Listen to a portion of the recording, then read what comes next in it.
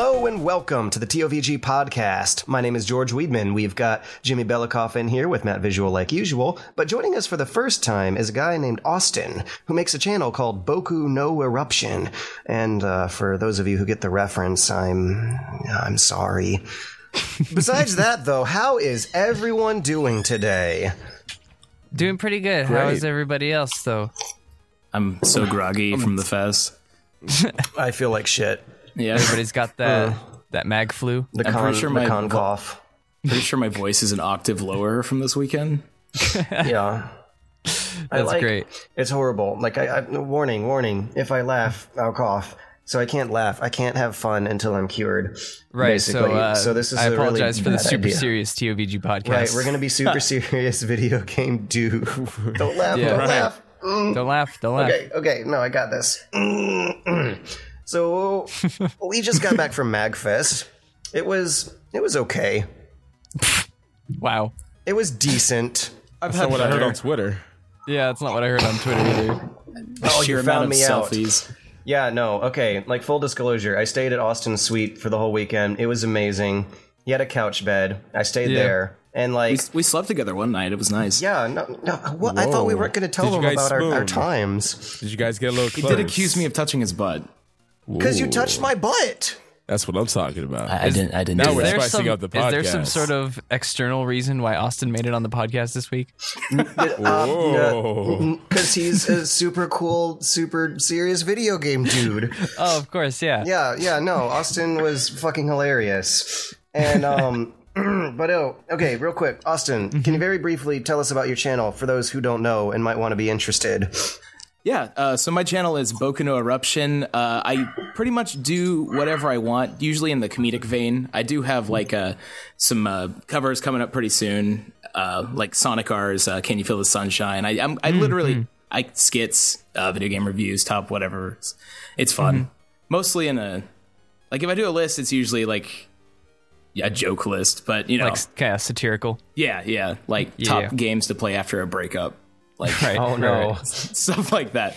So yeah, I'm a guy. Well, I mean, we all know that, like, the two best friends have good taste in things, generally, in most cases. And they were, like, shouting you out crazy during MAGfest. Yep. They like your stuff, so that probably means they have good taste. Yeah, man, they're sweethearts. They took me out to dinner one night and we're all hanging out.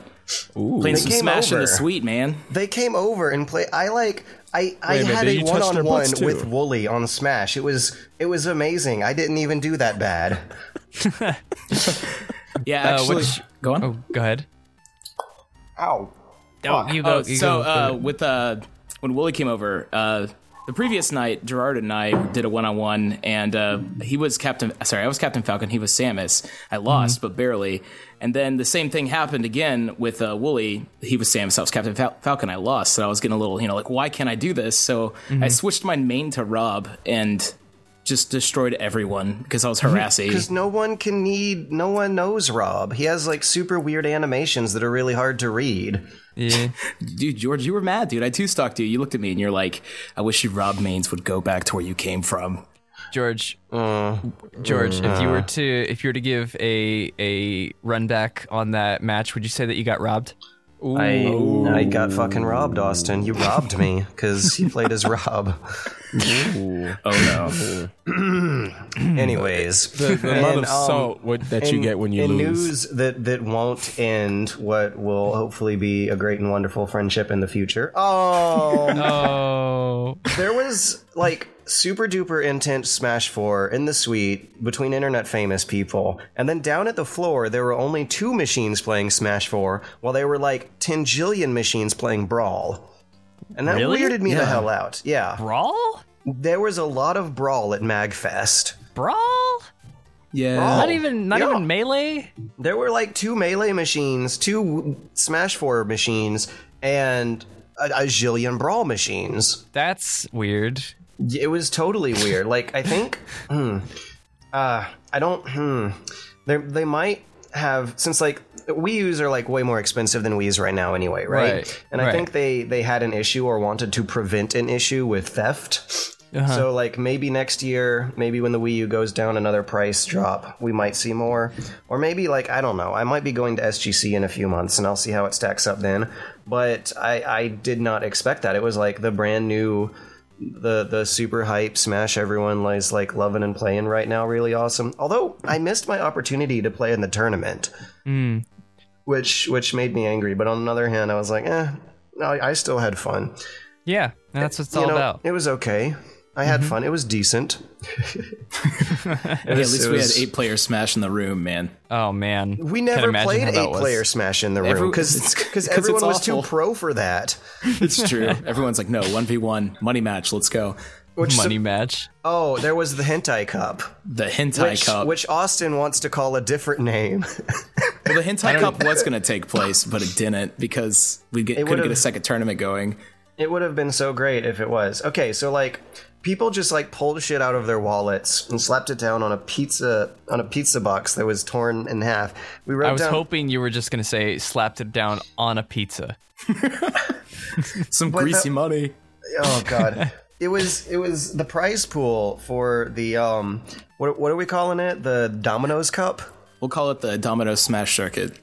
The Domino's Smash Circuit. It was a $25 GameStop gift certificate and also a 25-cent GameStop gift certificate. You're fantastic. And both straight out of my wallet. I was too drunk. I was like, hey, I have money. Gerard got really, really far. I think he came in second place, actually, against Gilly. Gilly, yeah, this guy just came out of nowhere and wrecked everyone. Oh, that's Gilly the Kid, right? Yeah. Sweet. I didn't know he was good at Smash. That was Smash 4, yeah? Yeah. Interesting. Gilly played against Ian or Wally the Legend in the early rounds, and that was a pretty intense match. Like I think they were both Marth. Yeah, it was crazy stuff. And it was super legit too, like one-on-one brackets scribbled on a pizza box with just like very, very briefly a hentai DVD was part of the prize cup, but Austin didn't want to make it awkward. No. I decided to keep that one for myself. Yeah. You have you watched Invasion of the Booby Snatchers yet? No, it's still sealed, but probably not for long. You should send it to some relatives you hate for Christmas. Wow. It can be a quote unquote gag gift. Anyways, so yeah, there was a lot of brawl, a lot of Smash 4, but I guess you had to go upstairs to the cool kids suite for the Smash 4. And the arcade was super cool. Like, Austin kept wanting to go to the arcade. And, like, on one hand, I don't blame them, but on the other hand, it's like, hey, I gotta wait in line for games. But no, dude, you got really mad about that.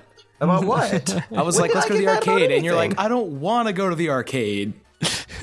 But that was usually at, like, 6 in the morning, so I guess, you know. Oh, yeah. Oh, well, actually, one time we did go to the arcade and everyone agreed on it, and it was while we were waiting for the little sandwich shop to open. Like, basically, we wanted solid food at like 5 a.m., and so we go to the sandwich shop that's supposed to open at 5 a.m. in the morning, and they were closed.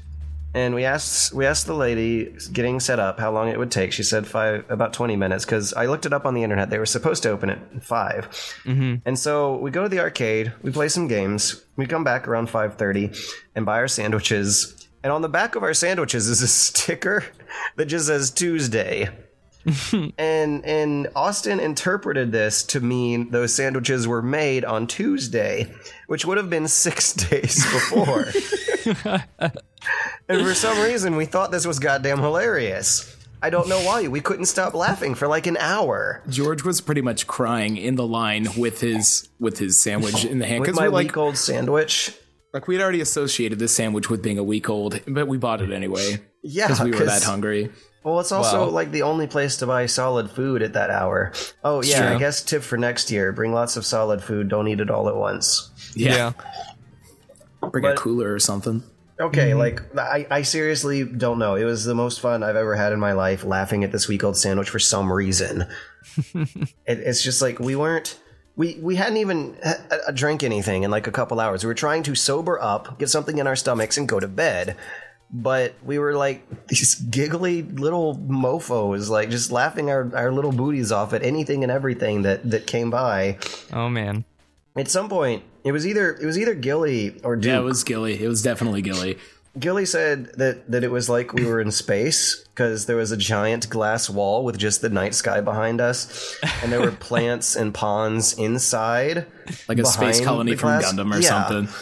Yeah, and we thought that was the funniest little thing ever. Like, it's like the most stoned I've ever been without actually being stoned ever. Wow. So it was amazing. For some reason, I don't know why, but it was amazing. We were like, did you guys remember to do your space taxes? Because everything became space blank. Yeah, we were having trouble. It's not paying funny our in the slightest in space retrospect. It's not, but we thought it was, which means that we have no sense of humor. Like, being awake at 5 a.m. after 2 days of MAGfest just killed any and all sense of humor we had, which meant that everything was the funniest thing. Yeah, makes sense. Dude, I got there on a Wednesday, so that was like day 4 for me. Oh, wow. That's nuts. I don't think I could do that, but I am really, really happy I stayed for the extra day afterwards because we had the roast. Yeah, we did. A very, very, very helpful, like, little community feedback hour where we all watched each other's videos and told everyone how shitty they were. But it was like all positive, constructive feedback. So we're gonna. I'm pretty sure we all came out of it like knowing and wanting to improve a lot over the next year, and also like knowing how, like, having honest feedback face to face, like, that's gonna count a lot more than stuff on the internet. Yeah. Right. I only cried for a couple hours in the shower the next day. Oh, well, it will help us grow. The roast will help us grow, and I don't hate anyone for anything that was said, and I can't wait to do it again next time and see if we've improved at all by then. Oh, gosh. Flash forward to the next roast. God, this is worse than last year. What have you been doing? All I remember is sometime during George's video, falling asleep with my head in a couch with my butt sticking in the air. Yeah. And apparently I was there for like 35 minutes. I don't remember the rest. Which must mean that my video was super entertaining, right? Where's this asshole going on about fitness games? I'm just going to go to sleep. But it's like the position you went to sleep in. It made no sense. It made absolutely no sense. Like, you were on your knees with your face down in a chair. That is like actually something that would happen in an anime. It is. Yeah. Your face was in like the ass part of the chair. Like, I was comfortable. Your lower half was not resting on anything. It was just like your knees. Wow. Apparently, like Lee and Naveed like helped me up. They're like, dude, you need to get up. And I'm just like, I'll go to the bed. Really? You didn't wake up yourself? Because like we tried. Like, I fell asleep. I fell asleep with you like face down in a chair. And we couldn't do anything. You were just not having it. Like an awful person. What? No. You were a fine person. You were okay. Okay. How can you go from fine to okay? Yeah. The best. What did they say about you at MAGfest? I was okay. I was okay. 8.8. I did a hot pepper game review, which is super cool. How was that? I'm looking forward. I don't know, man. I think the game's rigged, my friend. Because I've always loved spicy foods, right? Like, I don't know if I've just built a tolerance out of it. Like, I did not feel it. I totally just went up there. They had some hot sauce for me to dip my pepper in to make it extra spicy, and it still didn't do it. And I think it was the same kind of habanero you had, Jimmy, and you fell apart. You like burst at the seam. Well, they said it was just a habanero, but they also said yours was just a habanero. They didn't know at the time that it was a specific habanero species. Okay. You might have done the same ones that the IGN guys did on the episodes they put up this week, because those were habaneros, but they were red.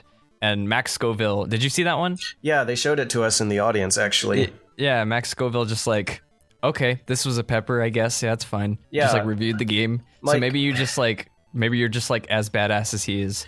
Or maybe George is just dead inside. Either I'm dead inside and cannot feel a thing in my mouth, or the game's rigged. I'm telling you, everyone's just selling the pepper for the fans. Because I won't lie, though, I really want to do it again and see if I can get a ghost pepper next time, because I've never had a ghost pepper. But that's what I'm going to do next time. The other two people who came up there, oh god, I wish I could remember the second person's name, but the first was Esquire Bob, who does he's animated a cool guy. Game Grumps. He is like adorable little kid, and if he's not, then he's aged very well. Anyways, he fell apart, and there was a Screw Attack employee who fell apart, but I didn't fall apart. I just did it. I think I like had a mild, and then that was all I really felt. Really?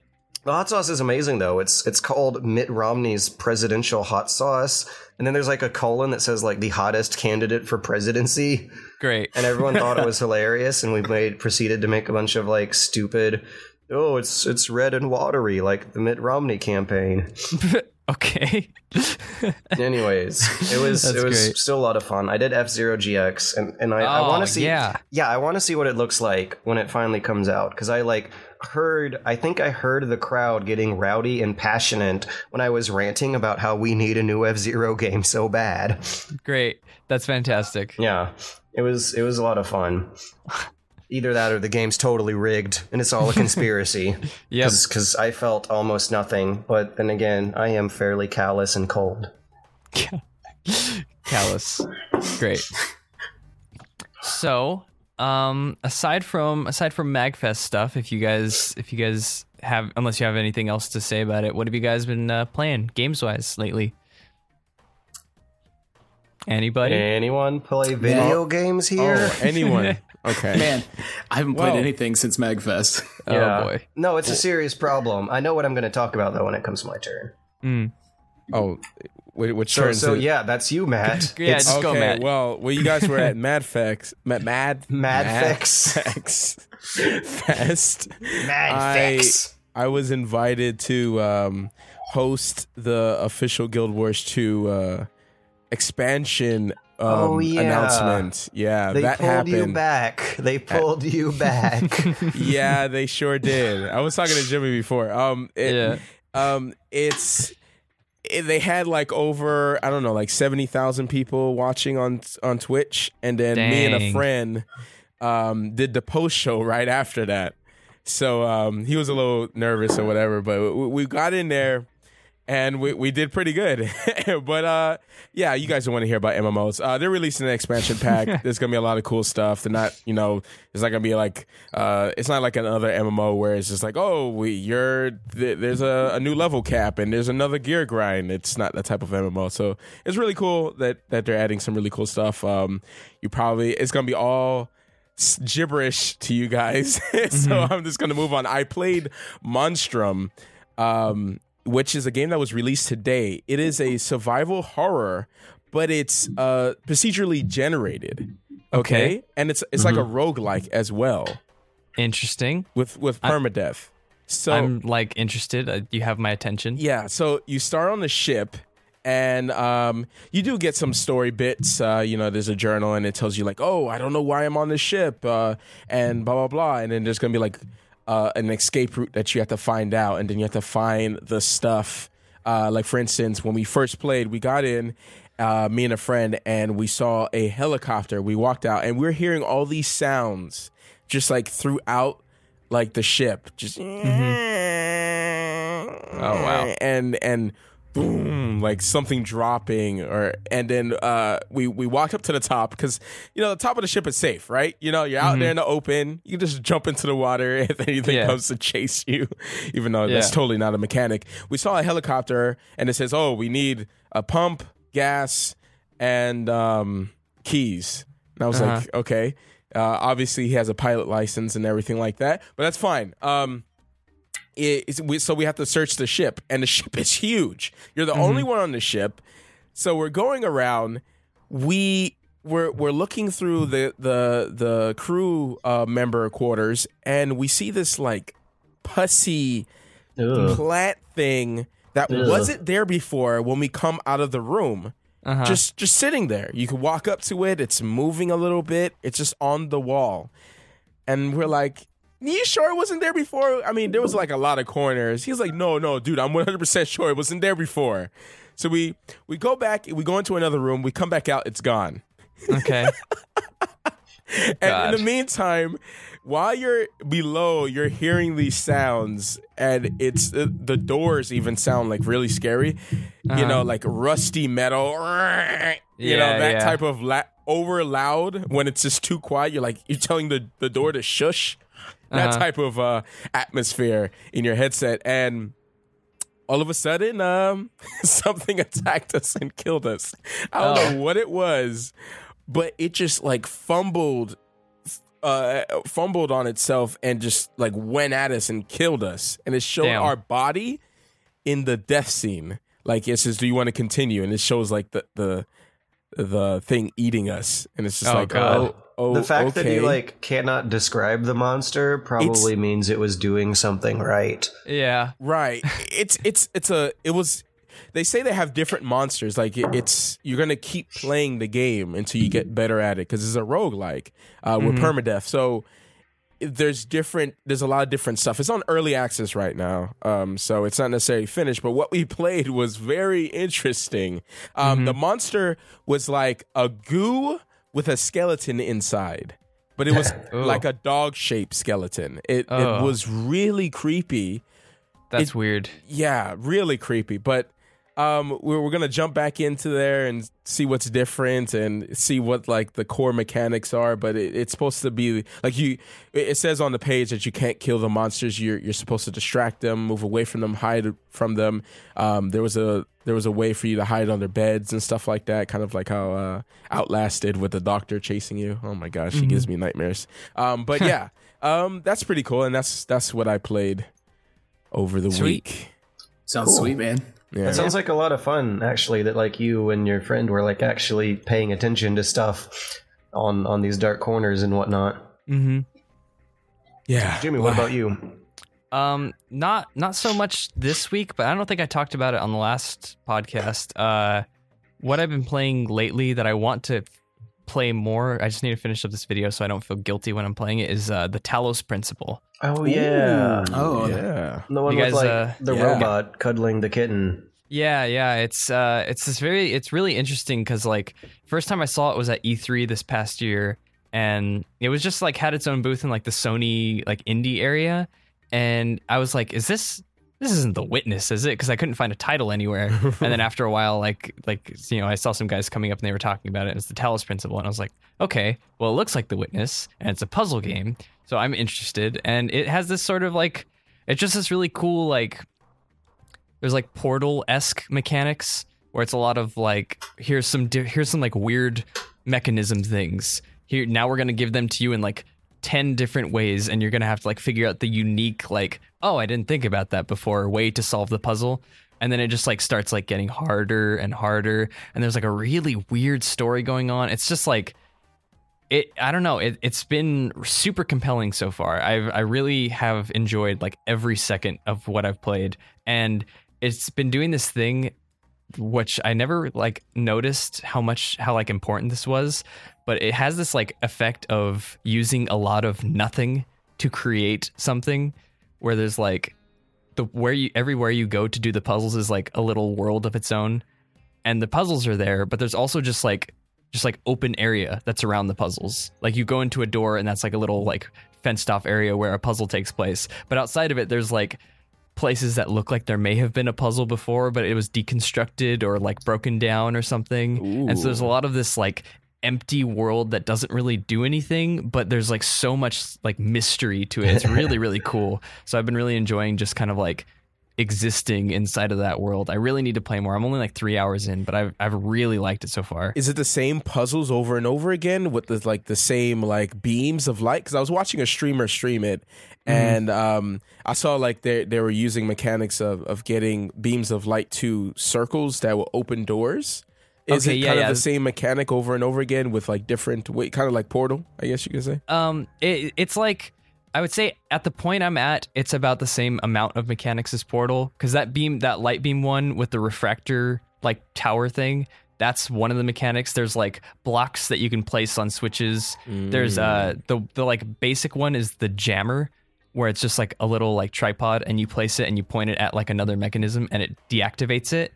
And that's like the main thing, because you have to deactivate that turret to go grab a block, and then you have to like prop up the thing over a fence to deactivate a turret on the other side of the fence to go get another block. And it's really cool. It's a lot of like mind bending stuff. Like, I mean, if you like Portal, Braid, Antichamber, stuff like that, it's like right up that alley. And I've just been loving it. Yeah, it's just super fun. Really enjoying it. I just got back, like literally like 30 seconds before the podcast started. I was playing the Wii U version of the Metroid Prime trilogy, which came out today for $10. I'm buying that the second I get home. Yeah, it's interesting though. Like, I guess it is a straight up port of the Wii U version. They do not let you use your gamepad. You have to own a Wii remote and a nunchuck to get it to work. Guess I need to pick up a nunchuck on the way home. Yeah, you do. It's I was kind of hoping they would try to go some extra mile and like have the stylus on the gamepad touchscreen count as a pointer, but there is one weird alternate control scheme mode where you can use the Wii U gamepad as your primary monitor and also the IR sensor for the Wii remote. And the tutorial pop-up they give you when you select this mode is like super weird. They tell you to make sure that your equipment is placed in a way where the gamepad is not facing the TV, because then I guess they still have the sensor running and trying to calculate the Wii remote's position from that. But that's also their solution to play it like quote unquote portably, like Wii U portable, is to point the Wii remote at the little gamepad, which would kind of be weird. Like, I'd imagine it would be a hell of a lot more sensitive, or like maybe not. Like, I know it's you don't totally need to be like censored exactly on the screen with Wii games, which is kind of why they work sometimes. But besides that, I played it for like 5 minutes, and I literally didn't even make it past the tutorial ship. But it got very, very high reviews, and everyone seems to like the new control scheme. But one thing that's going to take a bit of getting used to is that when you lock onto things, you're not like pixel perfect accurate as soon as you like press that L trigger. I guess in this case it's the Z trigger on the nunchuck. But it was I also like guess it was kind of a security blanket in the GameCube version, because that's when I last played the game, was in like, I think the last playthrough I did of it was 2004 on the GameCube. Right. So it'll take me a while to get back used to it, because like Metroid Prime has always had a weird control scheme, and now it's like even the stuff I remember about it no longer counts. Yeah, I've always actually really wanted to. I've had this like concepted video about Metroid like, as a whole series, as far as controls and like how you move in the games go, because like I don't want to give anybody credit if this isn't actually true, but I feel like the weird controls and the weird frictiony movement in all the side scrollers and like the weird controls in the 3D ones, like it just feels like that works to its advantage to make it feel like you are on like an alien world, and you're like, what do? I don't know where I am. Like, it makes the game feel more like immersive, that you like, I am in a big chunk of iron walking around on like, who knows how much gravity is here. And like, that's how I feel playing like Prime. I feel like, what am I doing? I don't know what I'm doing. I'm in an alien spacesuit. But like, I don't know if that's like a stretch to call that like an artistic leap, or if it's just like bad game design, you know. But I've always enjoyed the Prime games and stuff, but they do have a like a wonky control scheme that takes a lot to get used to, especially if you played modern FPSs and you're like used to like run and gun kind of stuff, because it's not Where's an the FPS. sprint button? Yeah, it's like it's a first person like exploration it's a morph game. ball button. Yeah, they don't want you like stopping and turning and snapping your aim on a dime, because they don't want you focusing on the combat. They want you like struggling with overcoming environmental hazards, right? And just kind of stepping carefully so you can take in the environment. Yeah, and the music, incredible music. Yeah, the graphics and the music for its time, probably one of my favorites on the GameCube. Just beautiful. Like, if you ever are having trouble writing something, just like turn on Findrana Drifts, and you'll start getting work done. That's like it's magical. I actually use Metroid Prime 2 music for the second half of the podcast. Have been doing that since the beginning. I think I remember noticing that in some of the early episodes. Open up with Torvis Bog. Oh, so good. Good, you guys. It works because it's like so quiet and ambient. Like I was playing through it earlier with a friend who was on the couch just reading books the whole time, and he was loving it because it's just like it's so kind of like borderline minimalistic. Yeah.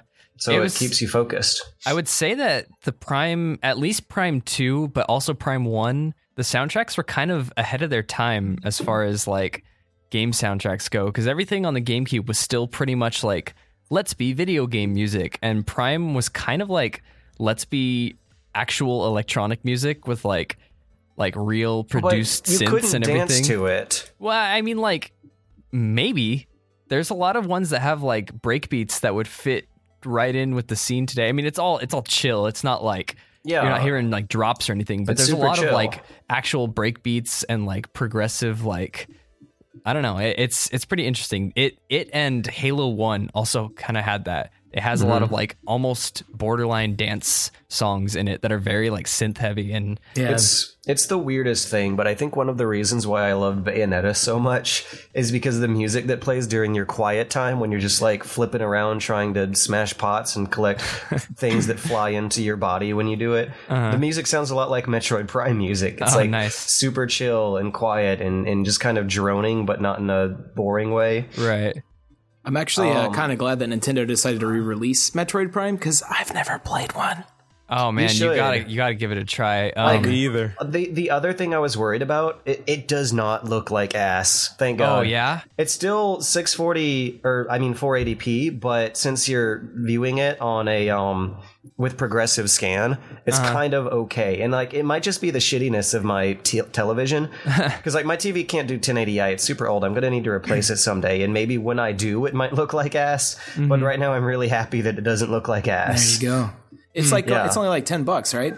Yeah, that's the thing. Awesome. Is like that's awesome. There's like no excuse not to get this because it is $10 for all 3 games. And the first one is one of the best games ever. I mean, like 2 is my favorite. I haven't played 3 yet, so this is like a steal for me because I get my favorite Metroid game and the one that I haven't played yet that I want to finish. Yeah, and I get for $10. For $10, you could buy Metroid Fusion for $8, or you could buy 3 Metroid Prime games for $10. You know what? Also had an HD release that I have my eyes on, and that's what I want to play right now. Is Heroes of Might and Magic 3. Oh, interesting. They just re-released it on Steam. Has anyone else played that? I haven't. No. I think I played the second one. Yeah, I played the second one as well. I always grew up like with the PC games and stuff, and like you can play it online now because it's like a turn-based strategy kind of like Civilization, but more focused on units. I don't know the exact terminology for the game, and it'd be nice to be able to play with people online without having to set up Hamachi and stuff. Right, like tactics combat. That's kind of how I remember it. Yeah, you got like grid-based combat when you get into the combat and the city building and world exploration. It's very cool. You have like these huge, incredibly intimidating demon monsters who will take 3 steps to the next hex and then wait for the next turn. It's adorable. And then all of a sudden, the dragon comes out of nowhere and just destroys your world.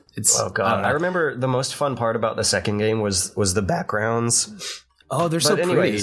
Yeah, they are. But I mean, anyways, we got time, we don't have time because there's a lot of news that happened this week while we were at MAGfest. Like we totally missed out on it. Like the industry didn't crash or anything while we were gone, but there's still stuff worth talking about after this break. The evil M. Bison has made his bid for world domination. Now the clock is ticking. Who can defeat this madman? Capcom Street Fighter official movie fighters. Colonel Guile and his Street Fighters move in to take Bison out, but arms dealer Victor Sagat destroys their plans with his Devastator. Fire! So Guile charges the competition with the savage Street Striker. Sagat, your time is up! It's a countdown to the ultimate showdown. Fighting in the street for control of the world. Capcom Street Fighter, the official movie collection. Devastator comes with exclusive Sagat figure. Street Striker and other figures each sold separately. From around the globe, the Street Fighters came, bashing and banging till only Blue and Guile remain in the Street Fighter 2 tabletop game. Build your punching power before your energy runs out. Are you ready for Hurricane Kicks? Can you come back from Sonic Boom? Street Fighter 2 electronic tabletop game. Yes. It's time to get real. Hello and welcome back to the TOVG podcast. My name is George Weedman, and now we're going to go over the news. Our first story for today is actually something from the week before. We didn't have time to go over it, but I still think this is kind of neat. Windows 10 is going to be able to stream Xbox One games to PCs and, well, I guess like tablets and mobile devices if you consider those things to play games on. Right. But, I talk shit about streaming a lot, but I think that in-home streaming that's like happening with hardware you own in your house that you kind of have a certain degree of control over the latency over is pretty neat. Yeah. Because it allows you to it kind of loosens some restrictions about where the video games can be in the house. Like if you have a gaming PC set up in the office, you can stream stuff over to the living room. And I guess if you're like have a Xbox in the living room, you can stream it out to the living room. And when guests come over, you don't have to move shit around to play party games, which is like what this feature is super duper good for. Right. So this was during a Microsoft press conference last week. I think they revealed they're going to try an AR display with a built-in computer. They're going to give free upgrades to Windows 10 for 7 and 8 customers. By the way, where the hell is Windows 9? I don't know. It's been joked about to death. But, right. Yeah, right. That's it. Yeah, Windows 9 is just is in the ether. Scrapped. But, Windows 10, you can stream Xbox One games to it. Cool. Hooray. Why not just release the games on PC? What's going to happen here, though? The thing is every Windows, it skips, right? So Windows 8 was terrible, right? But Windows 7 was good. Oh, yeah. But they skipped 9. So maybe 9 Windows is the good 10 one. 10 is the bad one. We're going straight into another bad one. Yeah.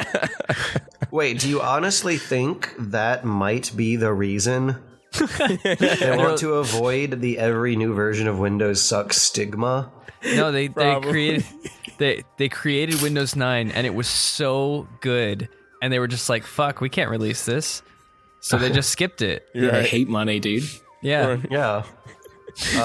Speaking of companies that hate money, you know how every week we talk about how awesome Nintendo is and also how shitty Nintendo is. Yeah. Right.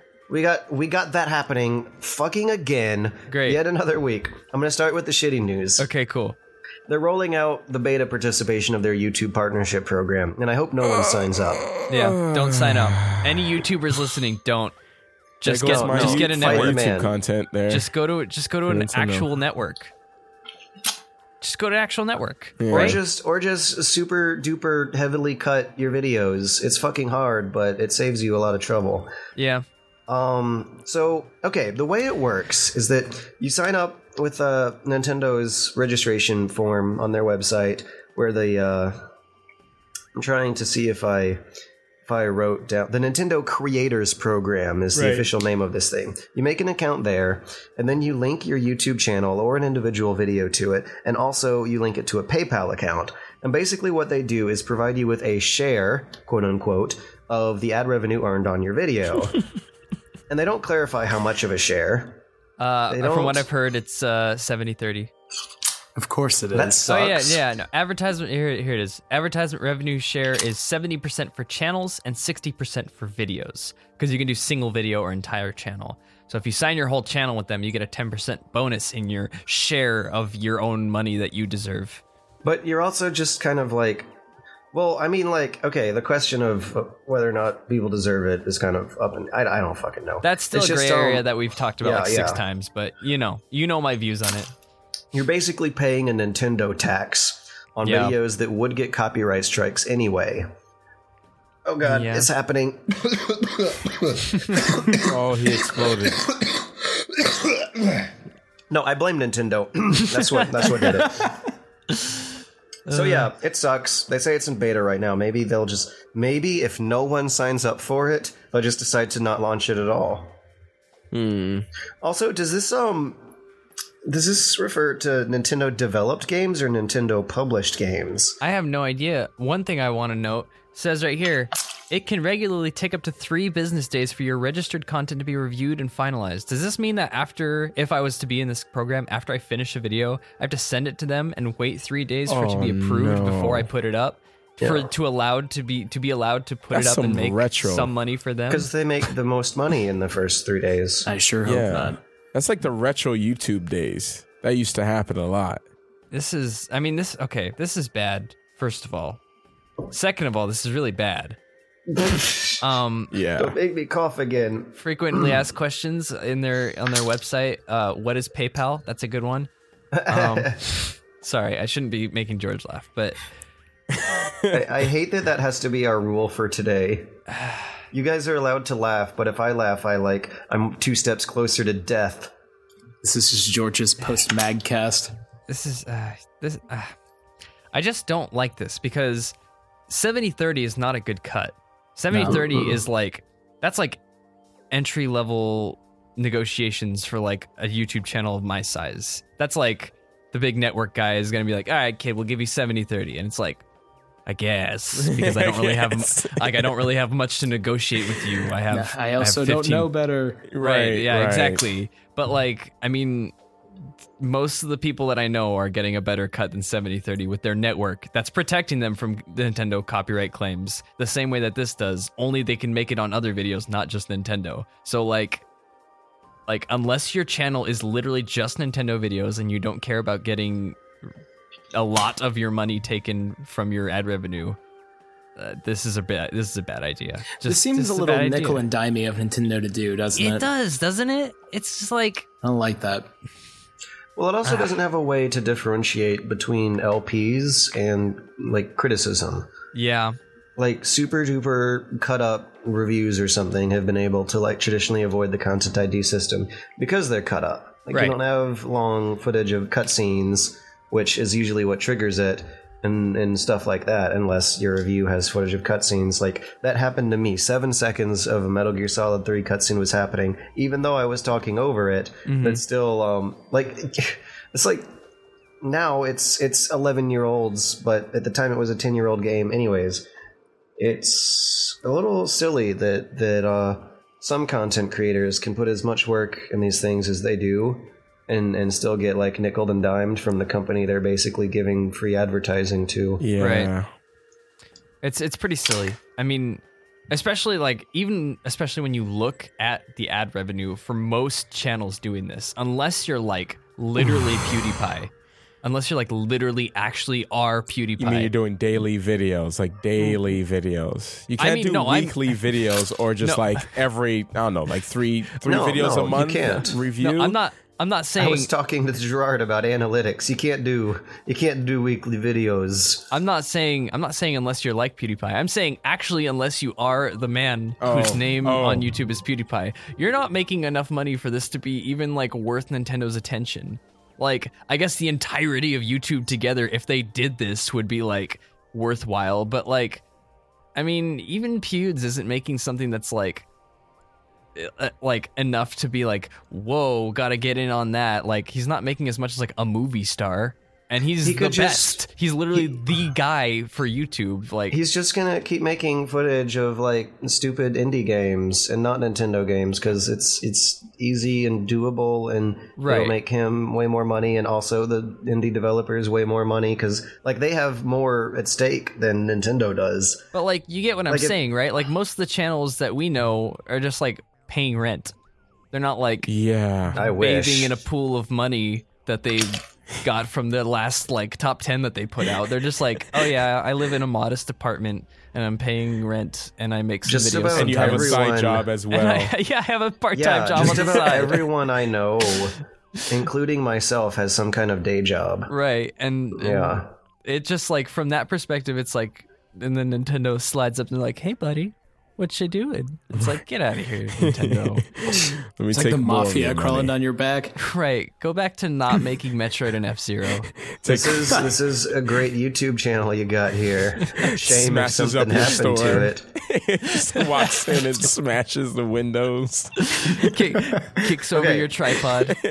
Okay, let's move on from Nintendo is literally the mafia to Nintendo loves giving its customers free gifts that improve their games. Okay. A new Super Smash Bros. Wii U patch that I think came out today is going to add 15 more 8-player stages. Sweet. And for people who have Smash U, they probably know that once you hit that 8-player mode, your selection for stages becomes incredibly limited. Right. To there were previously 13, which sounds like a lot. And it is a lot. It's just there are like 40 stages in this game. It's 13, but one of them is the Great Cave Offensive, and nobody wants to play that one of them is the Great Cave Offensive, and the other is Battlefield, which is basically the same exact stage as Big Battlefield. So that shouldn't. I don't know. It's still. I don't know. Yeah, I don't know if you want to count it. That's up to personal preference. But no one should have to count Great Cave Offensive. Yeah. I get so nervous whenever anyone hits random on Smash 4, because like you are giving Great Cave Offensive a chance. See, and here's the shitty thing is I love Kirby Superstar. I love the Great Cave Offensive, and I actually like that stage, but everybody hates it so much that it's just like whenever I play it, it's me and 7 people going, God, Great Cave Offensive. And so it's like, I can't enjoy it. What? Did you say you like this stage? Yeah, I think it's pretty cool. You can't kill people on it. They just like pinball through these tight corridors. That's it's like the point. Whole stage is that danger zone in Hyrule Temple. That's why it's so much fun. See, what Nintendo need to do in order to make like these stages work is to give you the option to take away the gimmicks, like the Yellow Devil on the Mega Man stage. Because then I wouldn't be scared of just hitting random. If I could just turn that off. It's like sounds like so much to ask for, and it kind of is. It's just like there's so much in this game to begin with that it kind of makes you wonder how much more they could have gotten away with. Like imagine if there was like a Delta version of the stage where it just gave you 2 raised platforms on top of the like 1 Omega platform. That would be awesome. That'd be pretty cool. So it would just like make a Battlefield version, because then you could play for glory. And it would help with the projectile spamming characters who can just like draw a straight line of zone across the stage. Shouts to Samus. Shouts to my main. Oh, come on. Gerard was playing Samus and kicked my ass, so I have bad memories about Samus. Love my Samus. Also Casey. Oh yeah, Casey. Was he a Samus main? He was really good at it. Well, I think when we get back, I might be canceling my Smash night this week, so rest and recuperate. But when we get back, I want to see how I do in comparison to last time, because I spent this week playing with the best and improving like the rest. You know what you should do then, if you want to continue getting better, is you should be watching Apex this weekend. Oh yeah, they actually have an official partnership with Nintendo now. Did anybody catch the schedule? I don't know if you guys watch any fighting game championships. Well, if you're interested, I'm gonna skip over like the Guilty Gears and the alt Street Fighters and the Marvel vs. Capcoms, because nobody likes Marvel vs. Capcom. But Melee is gonna be all 4 days, or all 3 days, Friday, Saturday, and Sunday.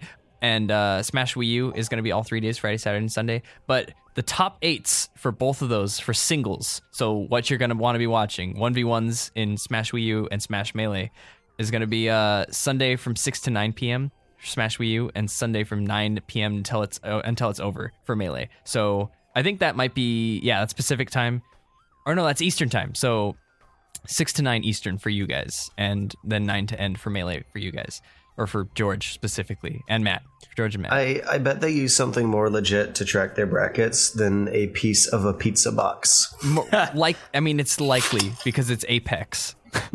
This is one of the biggest tournaments, but it's likely. From what they're doing a Third Strike. I just backed out of it. Let me check. People love Third Strike. I love Third Strike. It looks like and Satchel had some good Street Fighter at MAGfest. Really? Yeah, he was fun. It looks like it is Killer Instinct, Guilty Gear X, Marvel vs. Capcom 3, Ultra Street Fighter, Smash, Melee Brawl, and Wii U, and original Super Smash Brothers. Interesting. Whoa. And also Pokemon Ruby and Sapphire. I think that's the whole tournament. Kirby all day. But yeah, so I mean, from what I've heard, there's a motorcycle. But from what else I've heard, there was a motorcycle outside. Yeah, that's quite literally. Yeah.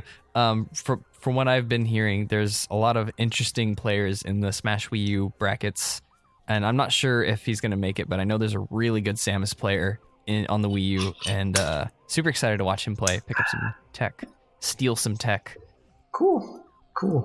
So, what we got next? Next up, Steam technically Valve has released a statement saying that user-created content has earned users about $50 million over 4 years between 1,500 creators, which is not bad. Yeah. However, it is probably likely like drummed up by like the super obsessive power users. But anyways, they're going to be extending workshop support to Dungeon Defenders Eternity and Chivalry Medieval Warfare. Oh, yes. Which is going to get stupid. Workshop and Chivalry is going to be dope. It's going to get stupid. I actually have a friend who made a 6-figure income one year off of a item set that he and his friends made for Luna and Dota 2. Are you kidding? No, I'm not kidding. It's ridiculous. It was like, I don't remember the exact item or his username because I haven't talked to him in a long time, but it's like, oh my God. Yeah, there are like some out there who really make good money off this stuff. Hang on, I'm gonna. You and of course, like any industry, most get tips. Learn how to get good. You stopped talking to him because he got rich. Is that what happened? Yeah, I hate rich people. No.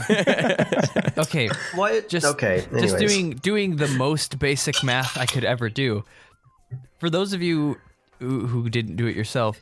If you split that $50 million over those 1,500 creators evenly, that means that over making like user created content for games that are already existing, each of them would be making a $33,000 salary. I don't believe that, because I think, like I said, they're like some super duper obsessive users in the minority, like Austin's friends. Cassandra Call wrote a really interesting article on US Gamer about it. Like, there are people who do make 100,000 plus on this stuff. Yeah, I'm just saying if you split it evenly. Oh wait, was it over 4 years? You said.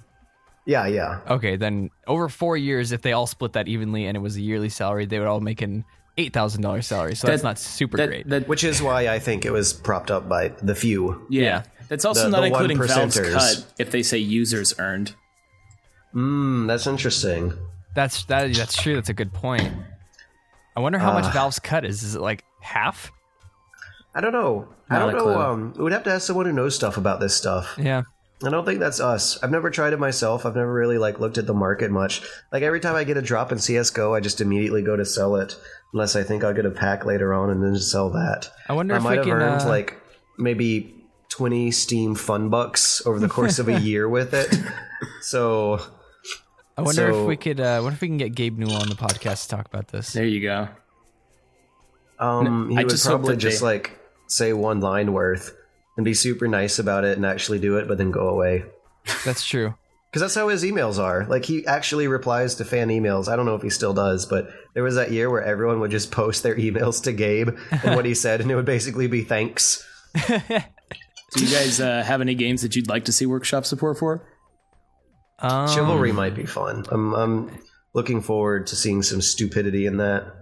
Like, I don't play many, like I mean, I guess, like, Dust Force, but that's like doesn't really need any. Yeah, that doesn't like it already has everything it needs. It has like the best level editor in the market of video games ever. So like I don't really think it needs anything. I'm trying to think of any other games that I play that could use workshop. It's totally wishful thinking, but I would love to see it in like Sonic All-Stars Racing Transformed. People creating levels and stuff. They would immediately make like stupid Sonic levels. It would be awesome. I could play as Vector Man, dude. Come on. Dude, I can't believe you have a Sonic level on your Wii U too. Yeah, man. We have so much in common, Austin. Yeah, we're like lovers at first sight. Once I saw your Sonic stage, I knew. And that's why we slept in the same bed. It'd be kind of cool. I don't know if there is, but it'd be kind of cool to see like workshop stuff for maybe like Roller Coaster Tycoon. Oh yeah. Yeah. Like specifically 1 or 2, since like those games have been out for fucking ever now, and now that they're like officially on Steam with official packs, and now that all my hours that I've poured into my GOG versions that I downloaded mean nothing because it says 0 on Steam. I'd like to see some workshop in there and get people making like new roller coasters with new physics and whatnot. That'd be pretty tight. It wouldn't be super hard either because it's 2D. Yeah. You just have to like draw the sprites and the angles. Right. Those isometric sprites. So classic. Thinking of games that might not have been hard to make, Indigo Prophecy is they're releasing a re-release. The roasts. I don't know if you guys have played Indigo Prophecy, but it is the infamous David Cage's infamous first game. which who's here played it? I have not. I played a demo. Did you play it all the way through? Yes, twice. Do you remember how incredible the like first 2 hours are? Where you're like sneaking away from cops and hiding evidence with like timers counting down and dramatic music playing. And do you remember how stupid it gets crazy? How stupid the Don't last die. 2 hours are. I'm sorry, it's just hilarious, and I can't laugh right now without coughing. It gets so great. What I remember is the first 2 hours as a kid, and then I revisited it. I got it on like the old Xbox because they put it up on for demand online demand, and I played again. And I was like, okay, let's actually remember what happened here. And it's what happened after the cool stuff. It gets ridiculous. There was this part with the fire. I don't even remember that. It tends to tell a story, but there's a lot of supernatural stuff going on. It's a story that could be interesting without the supernatural stuff. And when you read about the development of this game, it's like super clear that it was a super clusterfuck. They planned to release it as an episodic game. And this was the first time that idea was catching on, which was also probably the last time because no one does that anymore except Telltale. Right. And so they had not really budgeted time towards the stuff past the first episode, which is why the first 2 hours are really great, and the rest of the game feels like the dog ate his script. Yeah. So you like start out with like a kind of cool murder mystery setup. There's like hints of a supernatural element to it. Later on, your character turns into like a zombie Goku from Dragon Ball Z. And like has super duper weird zombie sex scenes and this like incredibly cringy super black stereotype man who just like every time he walks into the scene it starts playing like bass funk music in the background. And he has like a neon colored apartment covered in fuzzy fabric textures. Oh boy. And it begins with David Cage sitting in a director's chair telling you about how awesome the David Cage game is and how he's trying to create mature, elevated storytelling with gameplay. And the gameplay is just like kind of like Simon Says, like minigame type stuff. And the writing, it gets absolutely stupid sometimes. Like, I don't know. You can see a lot of this happening again in Beyond Two Souls, where it's just like anytime there's a lady on the screen, she's getting naked and having sex or undoubtedly attracted to whatever man is on the screen. It's his vision. It's his George. artistic vision. Yeah. Autistic for mature of the David Cage trilogy. I've only played Heavy Rain, and I did not hate it. That's the kind of good one. That's like the one one of the three that isn't embarrassing for most of it. It's a guilty pleasure almost. I think to play some of his games. It's like, oh, okay, another David Cage game. Let's just go through it and see what happens. You can still notice it there, though. I think another thing that like really, really screws it up is that the script in the first take of voice acting is done in French, and they just kind of like directly translate into English, and it comes off super duper weird. There's a scene in Heavy Rain where a guy's robbing a store, and like the back and forth exchange of everyone in the store trying to calm him down and not rob the store is like so slow and awkward and like weirdly PG written. Like they're speaking in really basic alien English. Oh man, I haven't played any David Cage games except for that one time that I played the demo of Beyond Two Souls at E3, and I cringed all the way through. And then I got up, and the guy was like, "Oh yeah, so what'd you think about it?" And I was like, "It was good. It was a really cool experience." Do people ask you that a lot? It seems like every time I've played a demo, it depends on like who made it. They'll ask you what you think about the game. I remember playing like a lot of indie games, and they will always ask you. But I'll play like Transistor, and the guy's just sitting there, like, "Yeah, I know you enjoyed it." It's just you just walk away. Well, that's Transistor. Yeah, well, I mean, you don't have to lie about enjoying it. with the indies, most of them are like owner operating their section. Like they don't have like. It obviously wasn't like David Cage didn't walk up and he was like, "So how'd you like my game?" It was like, you know, Bob, whoever intern that they hired to run to run the booth, to run that like massive booth with like 16 consoles playing this shitty demo of this shitty not game. But like, you know, I know what you're talking about. Like when I played Metrico at the same E3, I was like sitting there playing and I got like so engrossed in it, and half hour later I look up and like there's a guy just like sitting next to me watching me play, and then he starts asking me what I liked about it, and then that was the guy who made Metrico, and I was like, oh, okay. I love Thanks the for making indie a cool game. section. Yeah. Always. So fun.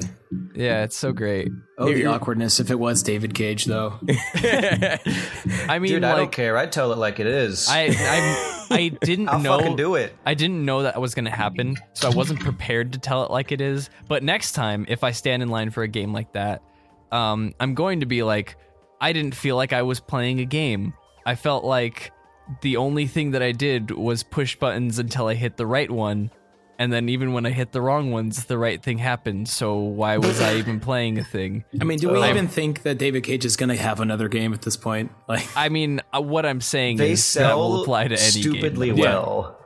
Why? It's really sad. Well, I guess you can't really. They're elevating games to a cinematic new art form. it's the hype train, dude. with engrossing multi-layered narratives. I think it was because of Ellie. No, I'm sorry, Ellen Page. Sorry, I got mixed with Last of Us. I understand why you would get mixed.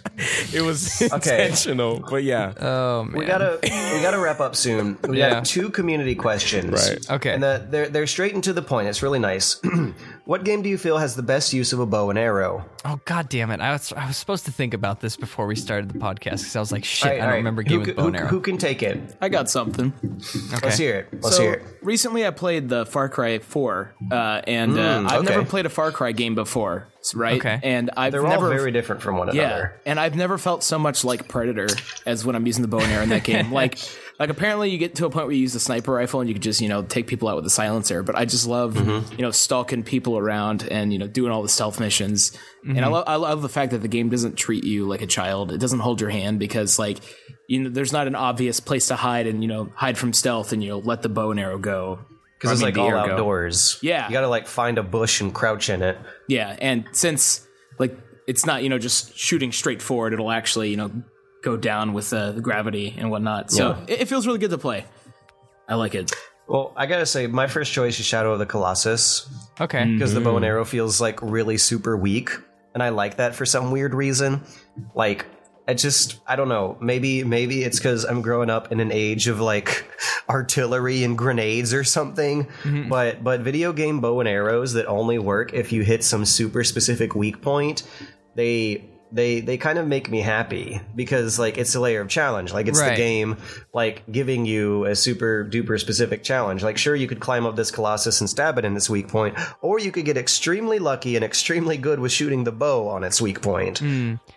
Now, okay, I don't remember specifically how it felt, but the one that comes to mind when I think of a bow and arrow that's not Ocarina of Time, because no. Not really. No, the 3D Zeldas did not have good bow and arrows. They worked accurate. They worked, but that's fine. It's really fast.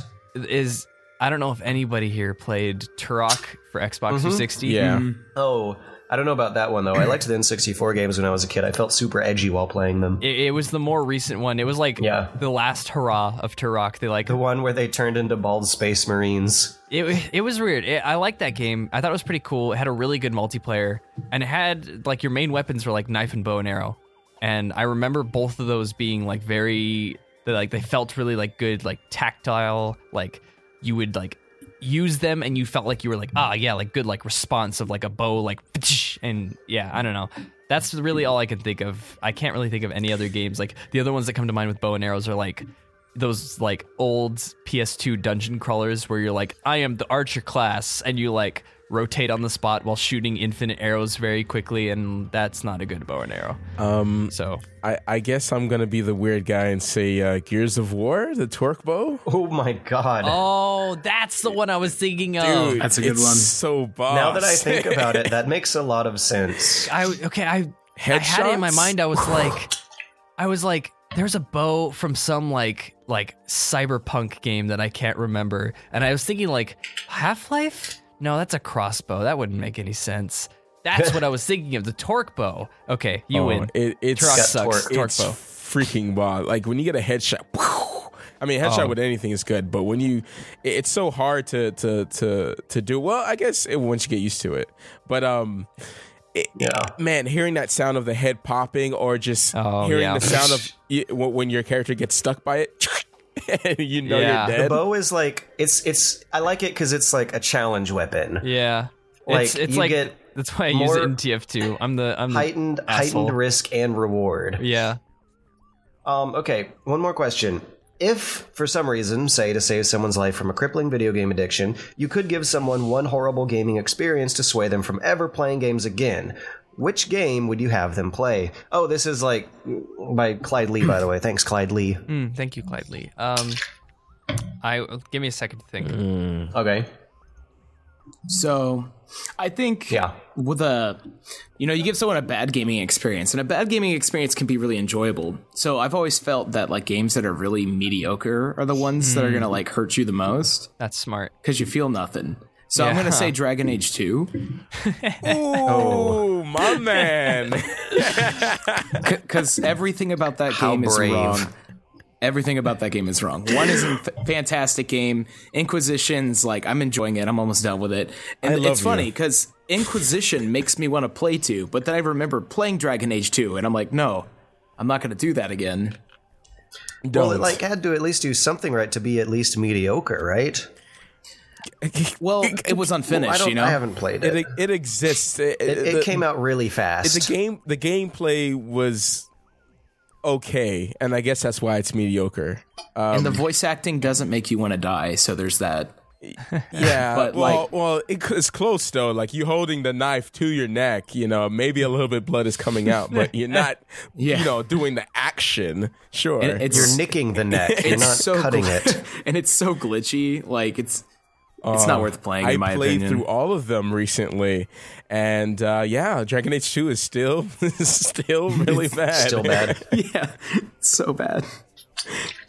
It's so weird seeing like the graphics get worse in a sequel. That never happens. But with Dragon Age 2, it sure fucking did. The art style just went really cartoony. Like I don't know. Like it had to the textures weren't high res, should I say? I guess it has something to do with them having it on old systems and then porting it to the PC.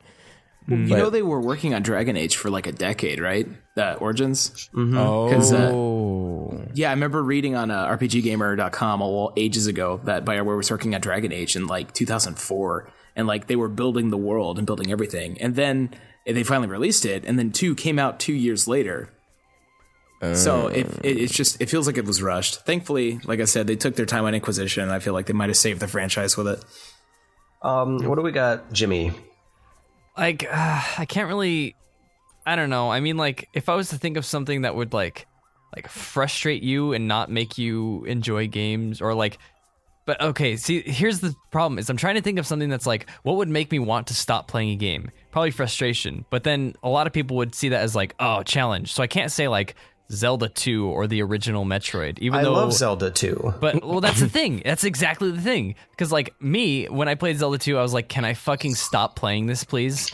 And then when I played the original Metroid, I was the exact same way. It's different for each person, I think. Right. And so it's hard to pick. Like I think Austin probably said it the best. You have to pick like the most mediocre game, because it won't give you something to drive you to beat it, even if it's bad. It's like, it's hard to pick that game, though. Like, what is that game? What is the most mediocre game? It's Haze.